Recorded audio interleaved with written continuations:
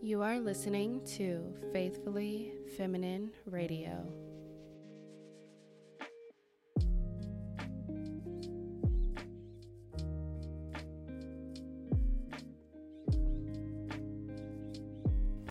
Good morning, good afternoon, good evening, girlies. I am so excited to be back. I hope that you are excited that I'm back. I got a couple of messages like, girl, ain't no podcast? No podcast this week? No podcast this week? And honestly, I'm loving it. I do have an excuse as to why I've been gone, and I had to shift and pivot to talk about what we're going to talk about today. So welcome to Faithfully Feminine Radio. I'm your host, your favorite girl, Imani Bailey. This is where we talk about navigating womanhood with other people, with my experiences, with the Bible, with publications, and all types of things, y'all. And oh, girl, y'all know I always start off with updates. So just to kind of update you all, if you've noticed, if you haven't noticed, I have not really been on my socials like that. I haven't been posting or really interacting with you all. And the things that I have posted were kind of filmed a little while ago, honestly and truly. I wanted to fall off, but I didn't really want to fall off, but I did fell off. And I haven't posted a podcast episode in 3 weeks, and typically I do batch record these, but I kind of got into the habit of actually talking to you all weekly, and it kind of became a little safe haven for me to sit down and to pray about these episodes, to outline these episodes, and to actually do this and publish these weekly. And then it all came to a battle. If you're new here, you're probably like, is it a battle, girl? But for the folks that have been listening to this podcast, you know exactly what I'm talking about. As I get older, I don't really look at many things only in the physical world, right? And my pastor at Union Church, shout out to Union Church, had talked about this in last Sunday's meeting. And although this is not the topic of the episode is about catastrophizing, y'all. But I do want to turn your attention to how sometimes you can be looking through your life with the wrong camera lens. And he talks about how, I've always been a creator. I've always been into making content. And even for people listening to this that are not like that, I'm pretty sure we've all seen a camera, like in some shape or form outside of the iPhone. I mean, an actual camera, actually a camera that has a body and a lens. And the body part is where it has the buttons and you can see on your screen, right? And the lens is the part that you can zoom in. It's the focal point. And lenses are interchangeable. And you can have a cheap camera and have a magnificent, expensive lens. But the body of the camera without the lens really doesn't mean much. You don't have to have an expensive camera to really succeed, right? And so I really feel like lately I've been in this space. I've been in this hard catastrophizing space, this unsafe space, this suffocating space, and I've been feeling like there's almost no way out. And I don't want to say no way out in the sense of like I feel stuck, but I feel unsafe and I feel unheard. And although I have a platform and although I have thousands of people who listen to me and interact with me, and I'm so thankful for each and every one of y'all. I used to have a YouTube channel and I would talk to 5 people, right? But even in that sense, I was looking through the wrong lens of my life and catastrophizing and focusing on everything that has just been really, really hard for me. And this is, I want to say probably the second time, but really the first time in my life where I've been experiencing a lot of mental health. I don't even want to say issues, it is an issue, child. But a lot of mental health stuff has been going on, and I've been seeing it everywhere. I know it's not just me. I've been seeing the girlies talk about it on Twitter. I don't know if everyone's struggling because of the economy or everyone's always been struggling and we just get to see it, right, because of social media. I don't know. Maybe everybody just struggling. So this episode is dedicated to all the girlies that are struggling currently in whatever shape or form, and how we can navigate catastrophizing. And I've talked a little bit about this in my distorted thinking episode where we went over the different types of distorted thinking. But today we're going to hone in on catastrophizing, and I'm going to share with y'all my story and how I've been catastrophizing in this 3 weeks that I've been gone, right? So it all started out, y'all, way back in the day, right? No, I'm not even going to do it. But it all started out like a month ago, but it kind of got worse in these 3 weeks, which is why I'm gone. I've been experiencing an unsafe environment at work and a discriminatory environment at work. And work is somewhere where a lot of us, if you're not just a entrepreneur, right, is where we spend a lot of our times. Work is essentially our life almost. And although it's not like your entire life, but you spend like 8 hours, you spend 40 hours a week to 60 hours a week, depending on what type of work you do, right? If it's medical, right? Some of my girlies, they work in 12-hour shifts in the hospital. We're typically living at work 8 hours a day of your 24 hours, and then 8 to 9 hours of sleep. Work consumes our lives. And so recently I've been in this I've always been in this unsafe environment with work, but recently it's gotten even worse. And it kind of has been consuming my entire life to where I'm not able to thrive in pure chaos. There's no thriving in hell, and I've been going through hell here on earth.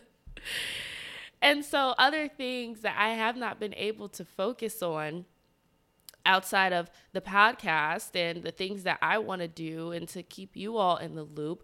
But I've also been like dropping my friend relationships. Like I haven't even been a good friend, I feel like, to my friends because I've just been in this unsafe space. Now, I don't know much about like Maslow's hierarchy of needs, but I do know safety is on there. And so it's caused me to not only drop the ball with certain things, it's also caused me to catastrophize about what happens if they fire me or if they win or if they continue doing this. Like, what is going to be the end result here? Like, how am I going to protect myself? But I haven't even been thinking about protecting myself. I just been thinking about, oh my gosh, I'm going to be under a bridge somewhere. I moved here. I have no family. Like this literally, y'all, one day it went from something happening at work to I was like, okay, well, I'm going to be living under a bridge and homeless. And I moved here with no family. And my parents are going to be like, where's she at? And all my furniture is going to be out on the street. And then I might have to go to the strip club to get some money, or I might actually have to go back to being a bottle girl. Like my mind was just spiraling, y'all, out of control. How did we end up to me having to be a stripper? Like that quick. That quick. I'm laughing because now looking back, I was talking to my friend. She was like, basically, pull yourself together, girl. You're not going to be on the side of the street. You will be okay. She literally said the words, you will be okay, to me like 50 times. And I had to keep telling myself that. And so today, that is the driving topic. You will be okay. Catastrophizing.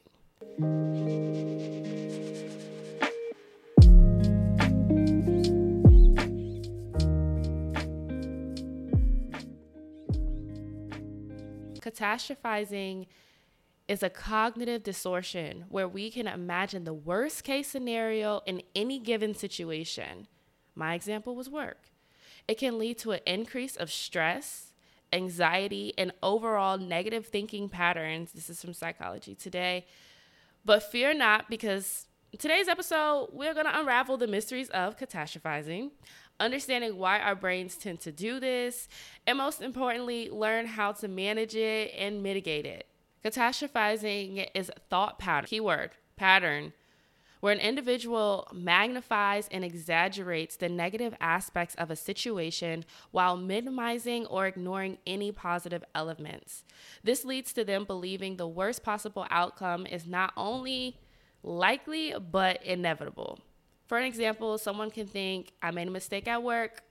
So I'm definitely going to get fired, and then I'll lose my home, and then my life will be ruined. Now, mine is kind of like that, but it's not really like I made a mistake at work. It's I'm going through discrimination at work.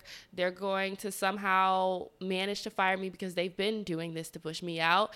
And then I'm going to be homeless. Now all of my stuff is going to be on the street. Then I'll be under a bridge, and I might have to go to the strip club, but I don't necessarily believe in the strip club. You see how this goes? Yeah. So why do we catastrophize? Now, there's two answers to this in which I came up with. One of them, well, I didn't come up with the answers. God really revealed to me the answer, one of them. And one of them is our distrust in the Lord when things go wrong or when things don't happen as we planned it to or as we expected them to. We don't trust in the Lord. Because really and honestly, I could sit here and say, if I truly trusted God, I wouldn't say I would have to go to the strip club to provide for myself, because it's all throughout the Bible that God is Jehovah Jireh. He provides all that we need. It's already written. He's the same yesterday, today, tomorrow, and forever. And it's easy to understand that when things are going well. But when things are going a way in which we don't see an out, a way in which we see and we feel unsafe and we don't have the answer, do we turn to God and say, well, he's going to provide either way, everything's going to be okay? Or is it, oh my gosh, I got to start OnlyFans, I got to be a stripper, I'm going to have to be on the blog selling food, isn't it? By the way, did y'all watch Top Boy? If you haven't watched Top Boy, you definitely have to watch it. They just wrapped up the series finale, y'all, on Netflix. But that's one answer, and that's one way to answer it. Another way is that, well, it's kind of the same way, is that it's a survival mechanism. It really is. Catastrophizing can be seen as a cognitive defense mechanism in some ways. Our brains are wired to detect potential threats and protect us from harm. It's just natural human behavior. However, in the modern world, this mechanism can sometimes go and cause us to see threats where there aren't necessary threats. It can also be influenced by, of course, past trauma. And it doesn't necessarily have to be like childhood trauma. It could be adolescent trauma. It could be adult trauma, any type of trauma, anxiety disorders, and other factors. So our minds are trying to protect us, but sometimes our minds end up causing more harm than good. Some of the consequences of catastrophizing. It's not harmless, because when you start focusing on negative things, think about this from a holistic perspective. When you're looking through the camera lens of a negative life, a negative lifestyle, and you're seeing threats that aren't necessarily there, and then catastrophizing it and making it worse, right? Blowing it out of proportion in a sense, it can cause your body harm, your mental harm, and it can have real consequences to our mental and also our physical health. I've been experiencing this mentally and actually physically. And so we're going to talk about some of those consequences too, and then we're going to get into some strategies and how to mitigate this. It can lead to chronic stress, of course, and anxiety, which in turn can impact our physical health. We all know a lot of stress and anxiety can in turn impact physical health. It can also lead to avoidant behaviors where people start avoiding situations that they feel will result in a catastrophe. As of right now, when it comes to stress and anxiety, we talked a little bit about this, but I think I may have a whole episode dedicated to this. You can come into things like panic attacks. Y'all, I've been experiencing panic attacks in these past 3 weeks to where I feel like I can't even control my body. My mind is driving my body. And Sarah Jakes Roberts talked a little bit about the body and how our body can be a warning signal and a powerhouse, right? Our body is a temple. Our body warns us of certain things. But when you are not operating in the correct and healthy mental state, sometimes your mind can drive your body to do certain things and to become panic and tense and have things like an elevated heart rate. There's no reason why my heart rate is at 101 beats per minute and I'm sitting down, right? Elevated heart rate, feeling chest pains, feeling like I'm about to have a heart attack, sweating, nauseous, vomiting, upset stomach, like the whole Pepto-Bismol commercial.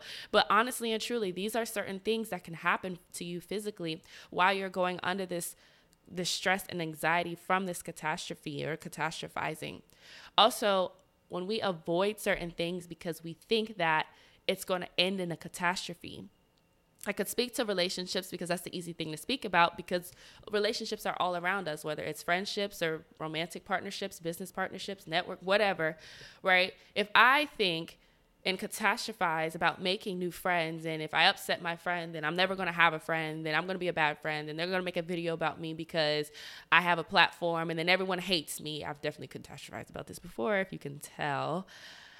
It's going to cause me to avoid meeting people and making new friends, which is not good, because new friends brings community, and community can bring peace, and not only bring peace, hold you accountable. You see how this is a domino effect? And so this can also limit my opportunities and my overall quality of life. It's not just about negative thinking. It can affect our actions and our decisions as well.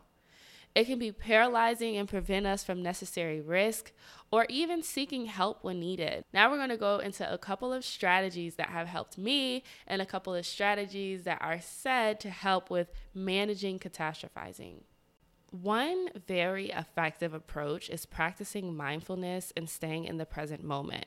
This can help us ground ourselves and reduce anxious thoughts about the future. So I also even got into therapy. You know, I'm a huge advocate for therapy, and cognitive behavioral therapy is a therapy that I started off with.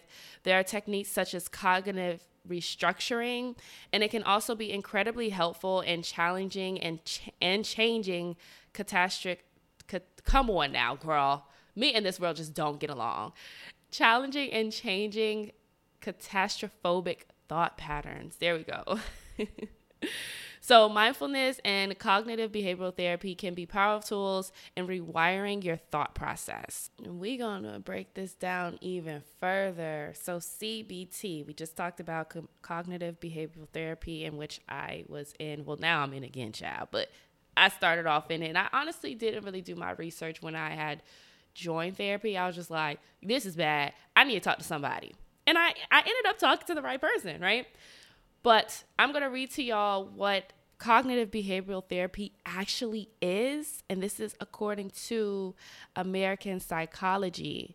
Cognitive behavioral therapy is a form of psychologic treatment that has been demonstrated to be effective for a range of problems, including depression, anxiety, alcohol and drug use problems, marital problems, eating disorders, severe mental illness. Numerous research studies suggest that CBT leads to significant improvement in functioning and the quality of life. In studies, CBT has demonstrated that it is effective or more effective than other forms of psychological therapy or psychiatric medications. It is important to emphasize that advances in CBT have been made on all bases of both research and clinical practice. Indeed, CBT is an approach for which there is an ample scientific evidence that methods have been developed actually produce change. There are 7 core principles. First, psychological problems are based in part on faulty or unhelpful ways of thinking. We just went over that. 2, psychological problems are based in part on learned patterns of unhelpful behavior. 3, people suffering from psychological patterns can learn better ways of coping with them, thereby relieving their symptoms and becoming more effective in their lives.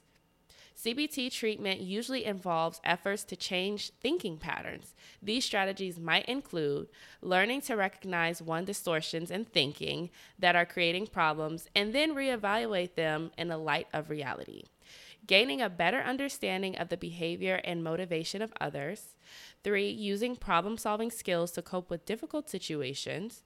4, learning to develop a greater sense of confidence in one's own abilities.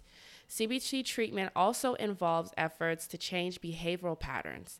These strategies may include 1, facing one's fears instead of avoiding them. 2, using role-playing to prepare for potential problematic interactions with others. 3, learning to calm one's mind and relax one's bodies. Not all CBT will use all of these strategies. Rather, the psychologist and patient/client work together in a collaborative fashion to develop an understanding of the problem and develop a treatment strategy. CBT places an emphasis on helping individuals learn their own therapist, through exercises in these sessions as well as homework exercises outside of these sessions. Patients/clients are helped to develop coping skills where they can learn to change their own thinking, problematic emotions, and behavior. CBT therapists emphasize what's going on in the person's current life, whether what has led up to their difficulties. Now, this is a major one right here. I've often talked about things that have gone on in the past, right? Now, there's different types of therapy, but CBT focuses on the now, the present moment, right?